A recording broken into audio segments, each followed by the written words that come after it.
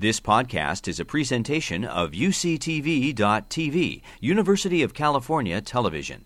Like what you learn? Help others discover UCTV podcasts by leaving a comment or rating in iTunes. Good evening.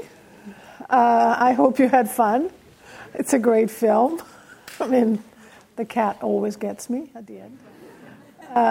It is fantastic, and now I can never lose my train of thought without thinking about this film. Every time I forget something, I think, oh, the train is derailing. That's it, right? That's the idea. So here I am with our distinguished guests. We start with Dacher Keltner, who is a UCSB alumnus, which is terrific, right? Thank you.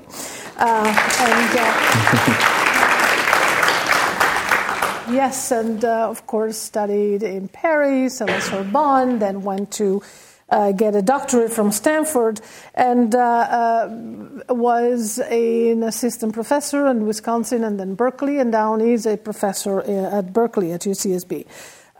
He's in the executive committee of the Bay Area Consortium on Training in Affective Science. And you'll see from the few little snippets of his background, I mean, that he has always been concerned with the idea of the way in which science and feelings and emotions are kind of affecting each other. So in this case, he has also been director of the Berkeley Center for Peace and Well-Being, and his research focuses on emotions and social interactions, on culture, morality and emotions, conflict and negotiation, race and friendship, personality, psychopathology and emotion, power and social perception, and so on. And he has contributed to or written over 100 articles, and as well as 2 books which have been widely used. His books include Social Psychology and Understanding Emotion. So it is with this kind of stellar background that he comes to talk about this film, right? I mean, that's, of course, is quite appropriate because he was a consultant on the film about emotions. And our other distinguished guest here is, and again, I have my cheat sheet here, he is David Sherman, who is a professor of psychological and brain sciences at UCSB. He is a member of the executive council at the Sage Center for the Study of the Mind, and he will explain a little bit later about what this is about. He is a social and health psychologist, and kind of focuses on how people cope with threatening events and information. And he is president of the International Society for Self and Identity. And his research focuses on the role of self in response to stressful event and on intergroup polarization. So these 2 people who are, so incredibly generous to donate their time and to help us understand how the film came about. So I'm going to yield to you, and you are going to also present some questions. Yes. So welcome back, Dacher. It's good to be back. Last spring, we featured Dacher is the alumni in the Psych Department newsletter, and we were talking about the film, and Dacher said, what would be really fun is if we could screen the film and talk about it here at UCSB while I'm visiting. And so I want to thank the Sage Center and the Pollock Theater for putting this together, and thank Dacher for suggesting this. And I think just seeing everyone enjoy the film so much, and it was really terrific. The Sage Center for the Study of Mind is an interdisciplinary center, and tomorrow Dacher will be giving his scientific lecture. The lecture is titled On Awe and the Evolution of the Sublime. That'll be tomorrow at 4 p.m. And I encourage you to check out the Sage Center webpage to see all the distinguished researchers from many different fields who come here to UCSB, present lectures that are open to the community. And so I'd like to just begin by asking you, how did you get involved in Inside Out? And what were some of the psychological insights that you wanted to bring to the movie? Yeah, so I had been on a panel with Pete Dacher, who's the director, and his movie prior to Inside Out was Up.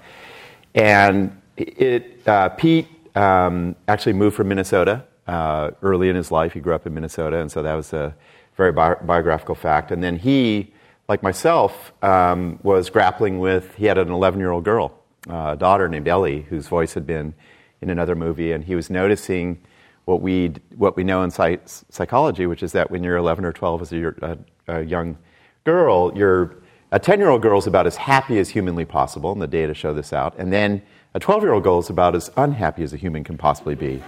And Pete wanted to make a movie about that, and so he and I had been on a panel together to talk about how you animate expression and how you take inanimate objects like a Pixar light and you make it expressive, because I study human emotional expression. So he calls me up and was like, "Hey, Dacher, this is Pete Dacher." I'm like, "Hey, Pete, how's it going?" And he's like, "And I want to make a movie." And I was like, "I'm ready. I got some drawings, and I'd love to sort of contribute." And he's like, "No, it's about emotion." And I'm like, "Great. No one's ever." I think Anna will have her own opinions about who's tackled emotion in the mind. But he said, "And I'd really like to make a movie about emotion that shows how emotions guide thought patterns inside, and then how they structure your social lives," which is really, I think, the centerpiece of the science of emotion. And I was like, "Pete, this is going to be revolutionary, a lot of science to talk about." And he said, "And I want to do it about an 11-year-old girl." And at the time, I had an 11-year-old girl who was heading into crises, and I was like, "Pete, I'll talk to you in 5 years." And so that's where it began. And when Pixar makes movies, there are 5 or 6 main directors. Pete's a director. And then they work for a year or two just with a couple of collaborators. So Ronnie Del Carmen, who's from the Philippines, was his kind of right-hand man, and then Josh Cooley came in. And they start with drawings and dialogue for a year or two, and they work on their own. And so it really began at that moment where he was just like, what do we know scientifically? And I became kind of this scientific conduit where I would talk about findings and ideas that we've learned from the science of emotion. What were some of the first questions that he was asking you about emotions? Yeah, so, and it was such an interesting lesson because science and art, as you know, Anna, are complementary and then distinct enterprises. So I visited Pixar and gave a couple of talks on expression and emotion and memory and so forth. And the first question he's asked is, well, how many are there? And I was like, well, there are probably about 15 or 20 emotions, the scientific literature suggests. And I pitched him hard on, so I think you really need a character on awe and embarrassment and laughter and mirth and love. And he quickly was like, nah, it's only going to be 5. I'm like, Pete, you're doing a disservice to the science. He's like, there were not, 20 Snow White's dwarves. There are 5 for narrative purposes, right? So you can't have too many characters. And that was his first question, is like, how many emotions are there? Then he got really interested in the emotions of an 11-year-old girl, which was fundamental. And then it really started from there. So joy is the first emotion that pops out on the screen. Yeah. And can you talk a little bit about developmentally what we know about emotions, the emergence of emotions, and why the emotions, was there any meaning to the order in which they appeared in the movie that kind of has basis in science? Yeah, that's a terrific question. I would go to Pixar and meet with their small team, and one of the first themes that we talked about, and I think this is really true in the field, the scientific literature on emotion, is that you are your emotions. Your identity is intertwined with your emotions. And then we know from developmental psychologists, like Jerome Kagan and people who have followed, that given your family background and your family structure, but also your genetic tendencies, you start early in life, and the film makes the case from the first waking moment with an emotional profile. right? So some of us are fearful, some of us are exuberant and joyful, and they drew upon that science of the genetics of human emotion and the genetics of what we call temperament to make the case that joy is the organizing emotion of her identity. And I think there are a lot of good data that speak to that idea that, there are going to be calm, peaceful kids because of their early biological temperament, and it's going to shape how they look at the world, and so they wanted joy to be this central character. That always intrigued me about this film since the first time I saw it. What about the body types, right? I mean, why? First of all, how is joy different from happiness? What would be the body type of happiness as opposed to joy? Because joy at the beginning and during the first act, she's insufferable. She's this kind of jumping around thing that frenetic, she's trying to cheer everybody up compulsively, right? And that is impossible. And of course, Amy Poehler. I mean, that's a great voice that we hear. But why would joy be kind of normal type and shoeless, while sadness is kind of chubby, short, has dorky shoes and a little bit pathetic, and is blue and pathetic, and of course but lovable and squeezable, and is voiced by a great actress who plays the pathetic, played pathetic roles in The Office, etc. Right? And then it was interesting. They had trouble finding the voice for sadness, and the producer Jonas Rivera was watching The Office, and he's like, "Oh, I found her," So, exactly, and it was a hard voice to find. Exactly, right. And even I think they try to. She inspires the glasses maybe from the character, not from her real life. Yeah. Right, because I've seen her in pictures without glasses, yeah. but in The Office she always has these dorky glasses, right? Yeah. So and then the disgust is this kind of Valley Girl. Look from the 80s or something, right? Yeah. It's very strange, and of course this pathetic little fear. Yeah. And right. The best casting, of course, is Rage. Yeah. Yeah. So it's interesting because they drew upon both art and science to sort of create the visual look of the characters, and so. The art was they literally, and in the period of abstract thought, is where the drawings began, and they have a wonderful book on Inside Out, and I got to see the museum exhibit, where they literally began with geometric shapes and colors that reminded them of the emotions, right? So sad is blue, fear is kind of angular and edgy and purple, anger is obviously red. So they began artistically with intuition. And then those morphed into characters, right? Human characters. And it was interesting. Some of the characters really changed. So Disgust began as a really disgusting-looking person with warts and mucus all over her face, and everyone was like, "Ooh, this is going to turn people off." So she became the Valley Girl type of Disgust, as you say. And then I think that they chose the construction of the look of the characters was also guided by science and cultivating a certain response in the audience. So I think, very importantly, sadness had this evocative feel of, you wanting to embrace her, and she was charming in some way, and you felt you wanted to approach her, which was an important decision. Anger had all the temperature rising of what we know about the physiology of anger. And they were really interested in things like the skin. And if you notice in the film, the skin is kind of luminous and it's porous.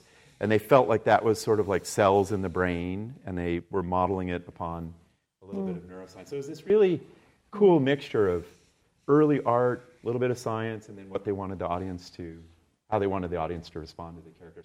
And they wanted all the emotions to be lovable, which I think is a very important position. Sadness is very lovable, although we often medicate sadness and pathologize it. Anger was hysterical. Even fear is lovable. So they wanted to kind of have that Pixar touch to them. And the emotions work together. So joy and sadness obviously work together. Yeah. How does this reflected in the science of emotion? How do emotions interact and lead to different outcomes than from kind of a single emotion. Yeah. I think that's,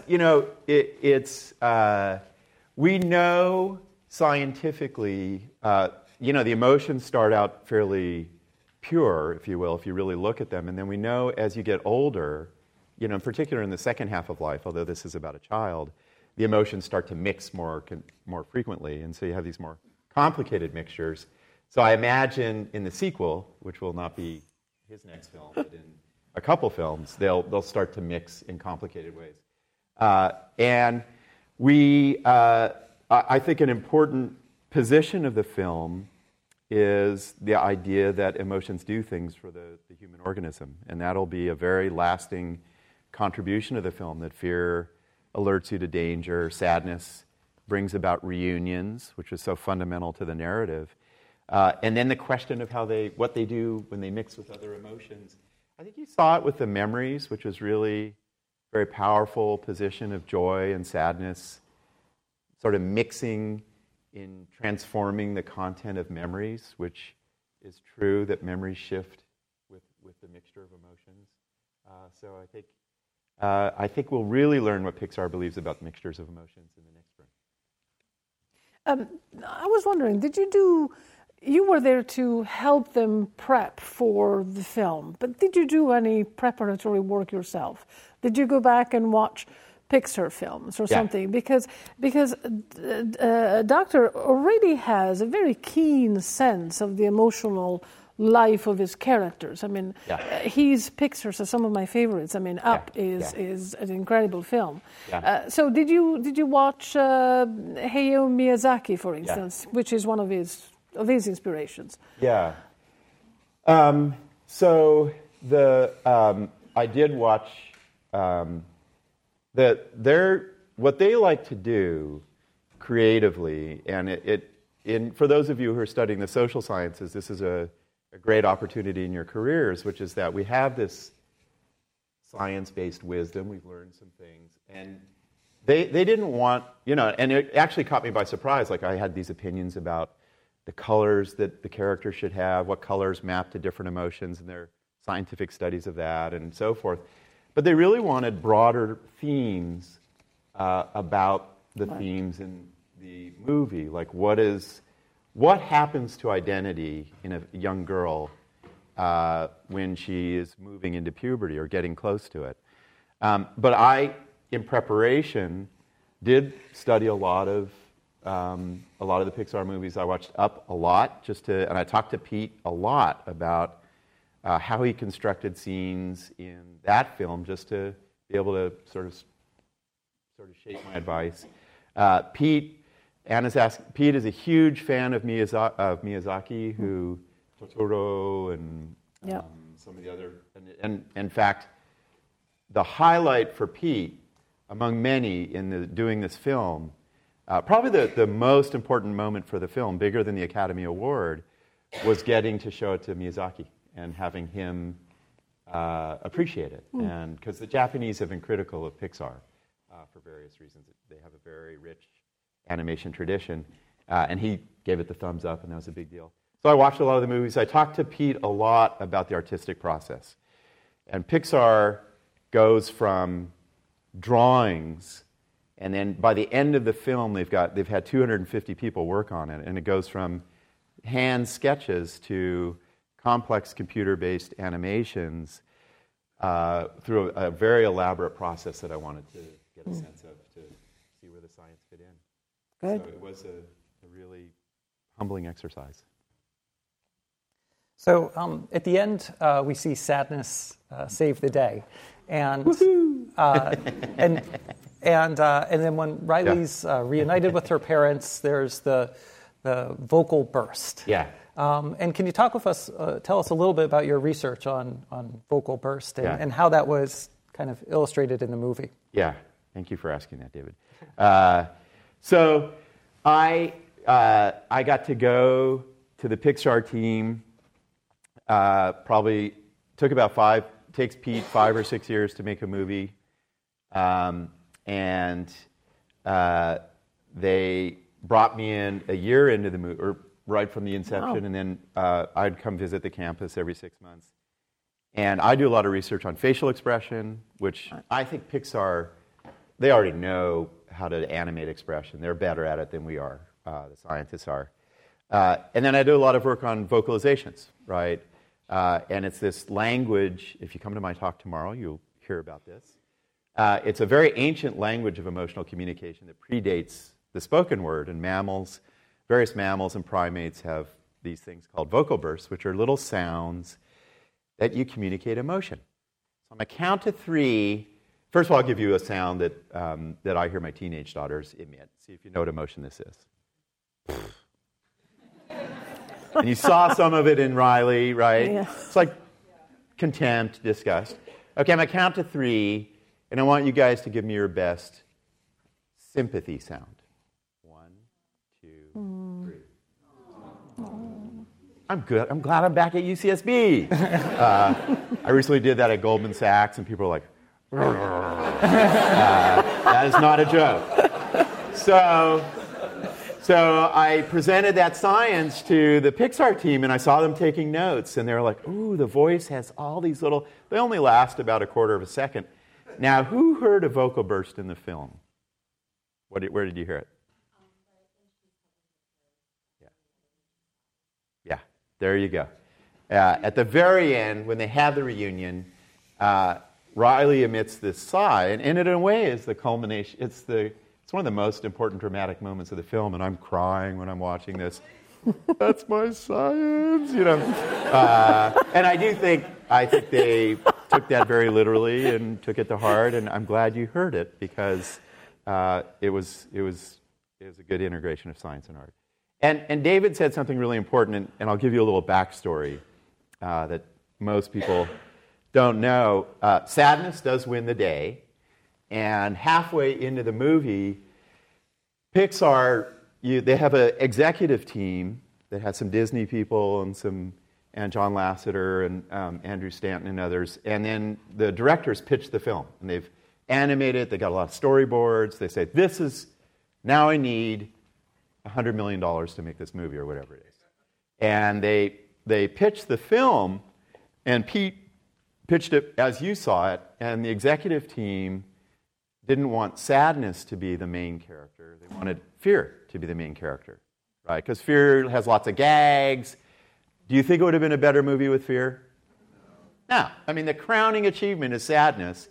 And Pete literally was going to drop the film. He's like, I will not make this film unless we have sadness as the central figure. And I was listening to you, how much you responded to the character of sadness. And I think that was the big...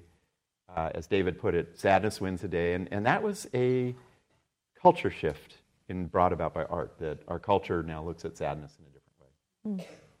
I was reading, speaking of sadness, that the 3 characters that were tacked on at the beginning were hope, envy, and pride. Yeah. And pride was the very last one to be dropped, yeah. right? I mean, they really were holding on for pride. Yeah. Pride, they even had names for them, right? Yeah. I mean, and everything. There was supposed to be something like Misty and Freddy and so on and so forth that would evoke, right, the feeling. What about pride? I mean, what about pride for an 11-year-old? Yeah, so Pixar had other emotions that were going to be part of the movie. Envy would have been a good one for an 11-year-old girl. It's a time when you're moving into social hierarchies and very aware of status, so envy was important. Fell by the wayside. Hope. They had an amusement one early that, it didn't make sense, like you have a character that's about laughter that you're laughing at, and so it didn't fit their scheme. And Pride was the last one to go. And Pride had this kind of British accent and was, and was, it was very stately looking. They just said, frankly, like Pride wasn't funny. It was just like, it's kind of boring and offensive, and you got kind of for Pride. And so they just used that as the criterion. For an 11-year-old girl, I mean, Pride, we know a lot about Pride. Very probably, like a lot of the self-conscious emotions, hits really sort of comes online 2 or 3 years old, and then really becomes important in the early adolescent years.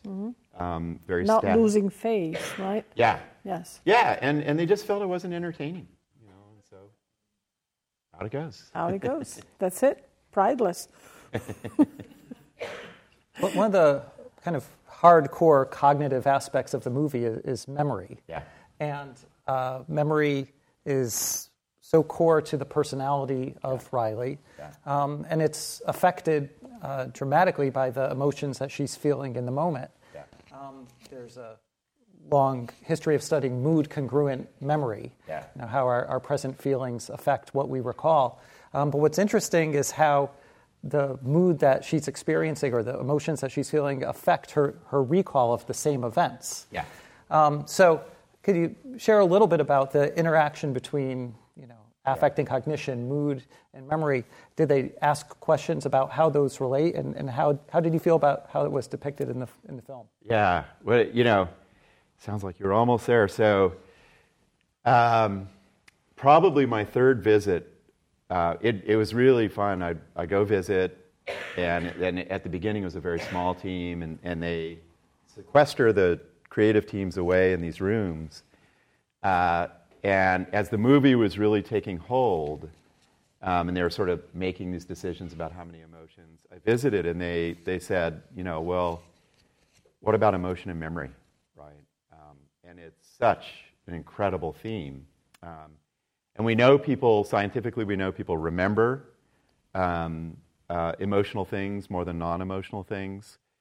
But we also know, and this is where the work by Linda Levine, and Linda, who's at UC Irvine, and her work had a profound influence on that film, which is, as David nicely summarized, the feelings you have in the moment guide your reconstruction of your memory of the past. And she's done really careful work on, along with my collaborator, George Bonanno, for example, the more dramatic case is if my partner dies and I feel profound sadness in that moment, and then 2 years later, I'm feeling joyful and I have new relationships and I've entered into this new phase of life, which happens during bereavement. George finds my memory of the past event will be more joyful, right? And I'll remember joyous wisdom that I gained in bereavement. So the present feeling guides what the memory looks like, what you reconstruct it as. And they nailed that, I feel. I feel it is one of the very important themes, is that the sadness of early adolescence, and it's a sad time. I think the movie fundamentally is about loss. It sort of changes the color of the memories, the friendships, the scene of the walking on the sidewalk with a friend becomes blue. And I think that's one of the more poignant properties of the film. And Pete, Dacher, and also Ronnie Del Carmen, who is his co-director, their kids were becoming adults. Pete's doctor was going into adolescence. Pete was feeling very sad himself about the loss of childhood. So that becomes this very critical theme. I think they got that right. I think and I don't think we have scientific data on this, that like the realm of forgetting, all the balls that are disappearing. I don't know if we have data on that. It's probably an overextension. And it'd be fun. I would say, well, I don't think you can really do that. And they were like, we don't care. You live in a lab. This is going to be seen by a couple 100 million people. So, and they would balance that artistic, scientific tension. And that one, they wanted the drama. But I think they got the idea of mood congruence and present feeling guiding what the past is like really well. And I thought also another part of your research, I didn't mention your TED Talk, which I just watched it, so I should have mentioned it. You and my mother, but that's good. I'm glad you're...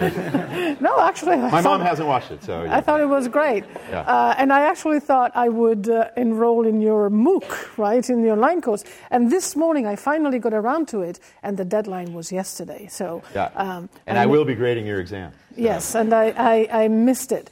But what you're saying, I mean, part of your research, I mean, on the fact that the expression of emotion actually constitutes an adaptive, right? Yeah. An adaptive way, an adaptive response to social environments. Yeah. I think that little montage at the end, right, with all the various characters, even the minor ones, the ones that we hadn't considered, the cat, the dog, and everybody else, right? It's kind of hinting at that. Yes. Hinting at the idea that this is all about an environment, and the emotions are, kind of adaptively creating a connection among all these characters. Yeah. So, yeah. How many of you feel that emotions are good things to have? So that's a rhetorical question, and by design, because the science of emotion is young, and it's only literally, when I was in grad school a few years before David arrived at Stanford, I remember a very important scientist coming by and said, "So you're interested in emotions?" You can tell who I'm imitating. And emotions are this, aren't they? And he moved his face around, and I'm like, they're a little bit more than weird twitches on your face. And I think the central idea of the science of emotion, which women typically grasp very quickly, men may never grasp this idea, is they're adaptive in the evolutionary sense, in the cultural sense. They solve problems that are important to navigating your environment. And the science has gradually built up to that idea, and I've been part of this functional analysis of emotions. And the film, just, I teach this idea in obscurity. A couple hundred people know it. Most forget it after the class. And the film nailed that, right? All the films have purposes, the emotions. Sadness has this purpose of reuniting people. And I think, there's a reviewer in the Atlantic Monthly who said, just as Dante's Inferno was kind of a visualization of hell, this film was a visualization of emotion that changed how we think about it. And most importantly, the emotions are good, right? And that's a very important lesson for a young girl, for parents to, and I had a guy who I do yoga with who's what's called a CIO, Chief Information Officer, a very technical guy. And he's like, God, I saw this movie. My daughter saw it 6 times. It helped her get through her adolescent years. And so what you're saying is, and he literally started crying. He's like, sadness is good? I'm like, sadness is good. He's like, oh my God, and that's kind of what the movie and the science says, is these emotions are here for a reason. And crying. And the 2 scenes where Riley cries, in her classroom in the beginning, and then at the end with her parents. It's a signal. And how does, what do we know about the signaling function of crying? So the signals, and I've worked on this a lot, scientifically we know these signals are old. They're at least primate. Many of them are mammalian. Rats have been shown to laugh when you tickle them. And a lot of, and that was the Darwinian enterprise, and that's a finding. And we know from, and I talked about this with the crew, that parents, infants have different kinds of distress calls. They have food-related distress calls. They have social-related distress calls. They have a crying form of crying that's related to fatigue, and they have different acoustic parameters. And parents know that. Once you kind of train up a little, you're like, oh, she wants me to get close, or she needs food, or whatever the case may be. So we write about the very evocative power of emotional signals, that the brain is wired to detect these signals and trigger responses in perceivers. And that, this is where Pixar, you could have 100 papers and it would never be the power of Pixar, like the scenes of Riley crying, and then the parents, the reunion and the embrace and the aesthetic beauty of that embrace and the vocalization at the end. That's how sadness evolved in our primate evolution right there on the scene. So it was powerful. Should we open it up? So I heard people kind of asking. No? Yes? You're going to get a microphone.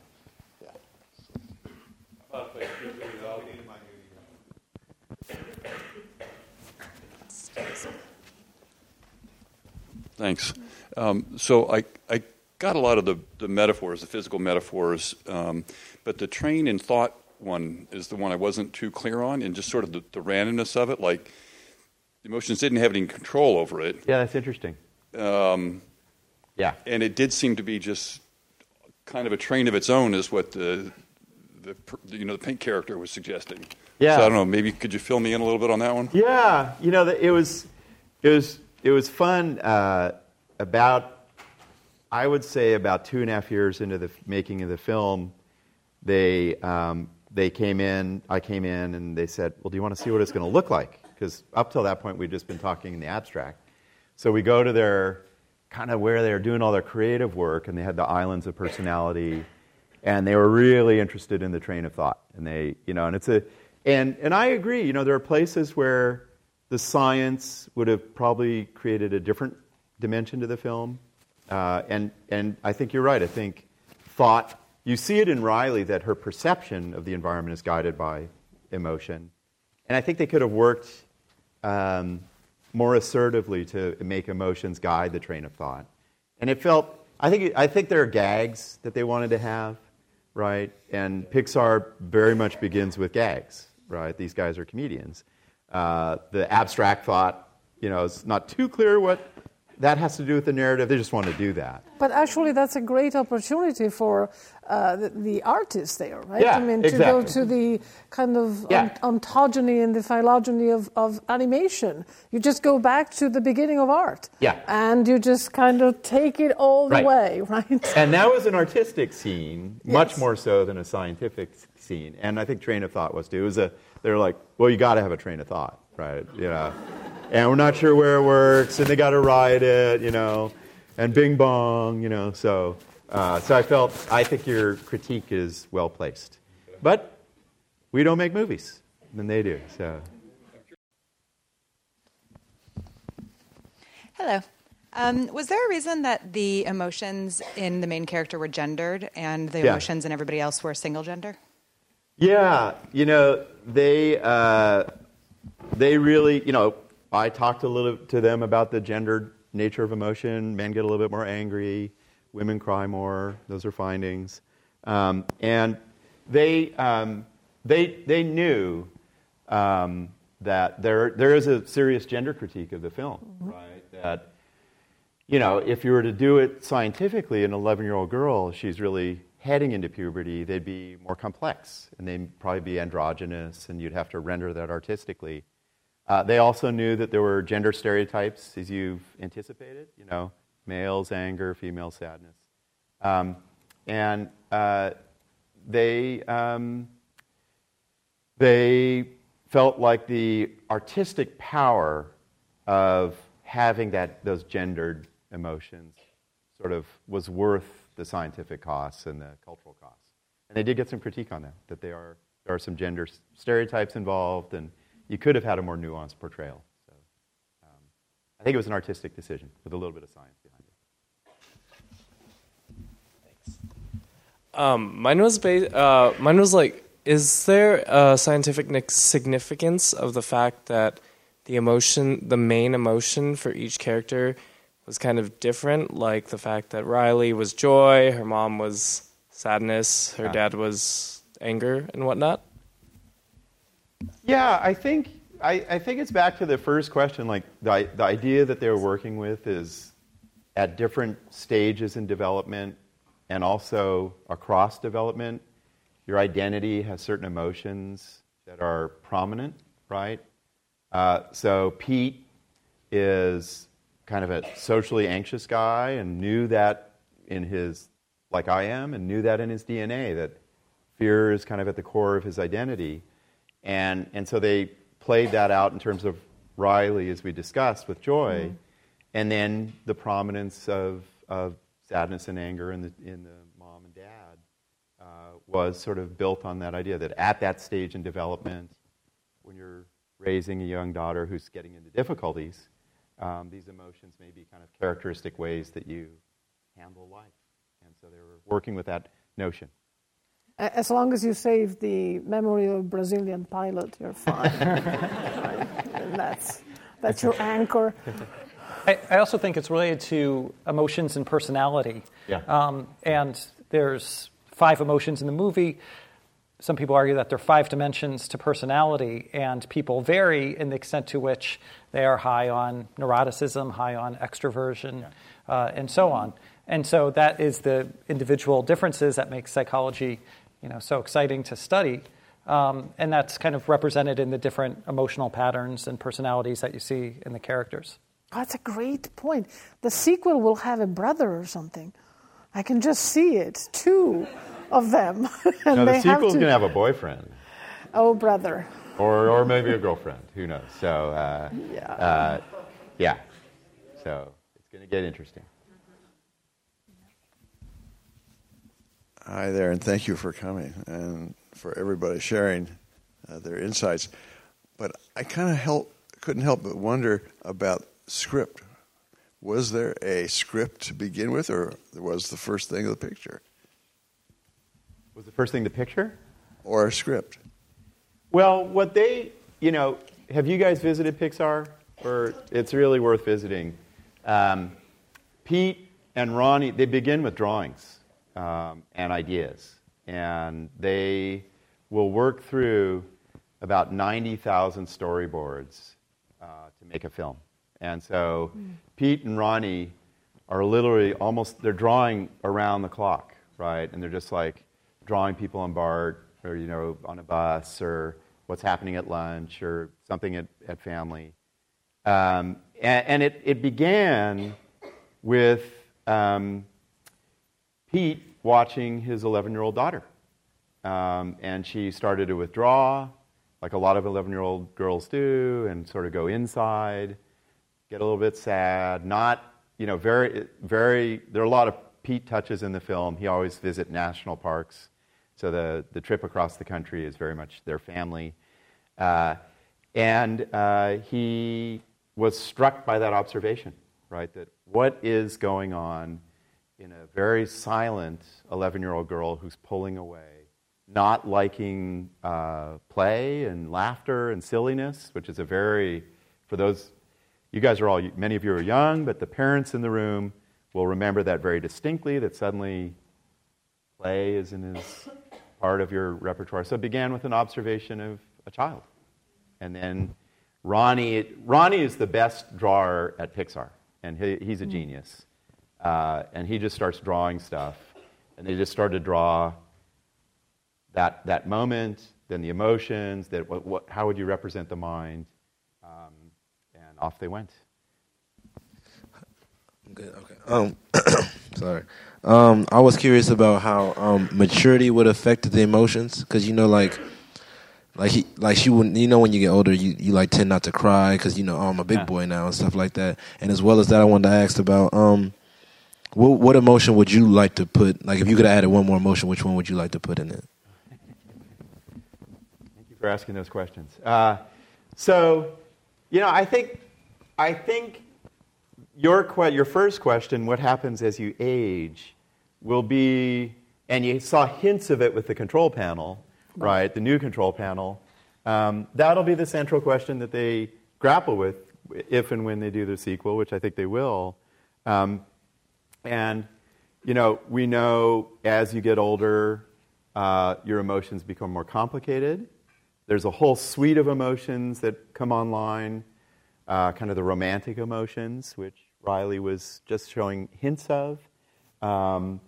We know they become more regulated. They become more cerebralized. We think about them, we represent them, we regulate them.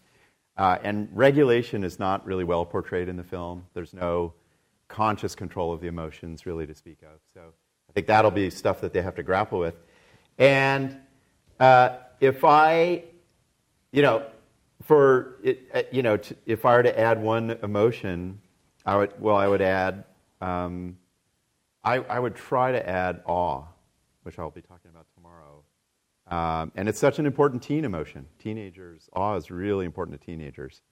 But awe is kind of disruptive, kind of shuts everything down and gets you into strange places. And, if Riley had an awe trip, that'd be a little strange. But so I would have added that emotion. Or I think it'd be very interesting to add amusement or mirth, which is a very interesting mental state.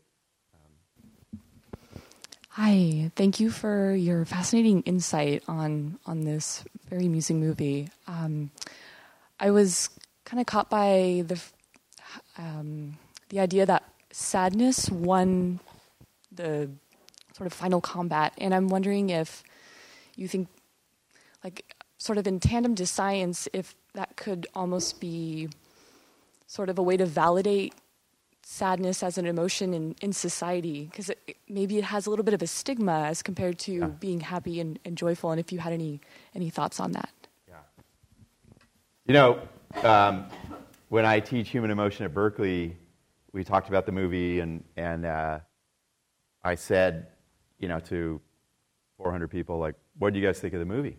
It was just out, and I had this great Berkeley undergrad, and I was talking to David about the great thing about the UC. We have a lot of students transferring from community colleges, and they come from very interesting backgrounds. And this undergrad spoke a lot in my class, was a veteran. He had been homeless. He had pierces all over him. He talked a lot in class, and he raised his hand right away, and I was like, well, what do you think, Michael? And he's like, man, that was the darkest movie I've ever seen in my life. Yeah. And I was like, that's it. And one of the things that I teach in human emotion is that the value and the meaning of emotion changes across cultures, and it changes historically. So in Victorian era, sadness was a much more acceptable emotion. And it was kind of acceptable if you had the means to do this, where you would fall into a state of sadness. You may check out of your life for a day or two or a longer period. And that was kind of accepted as part of the healthy emotional repertoire. And I do feel that the U.S., parts of the U.S., pathologize sadness. And it was poignant for me, and I made sure to tell Pete and Ronnie this. We had one day where we talked about how we handle young adolescent girl depression. And it ran a little in all of our families, and we knew there's a pathologizing of female sadness. And a lot of young females are given medications for states that may be normative and healthy. And so I think that was the central victory of the movie, was to say, it's all right, it's going to pass. It's even developmentally appropriate, which I think it is, and in a sense a good thing. And so that was a radical act of the film that only art and film can do. I was glad they did it. Well, on that note, it seems like the perfect place to stop. And I'm going to thank you.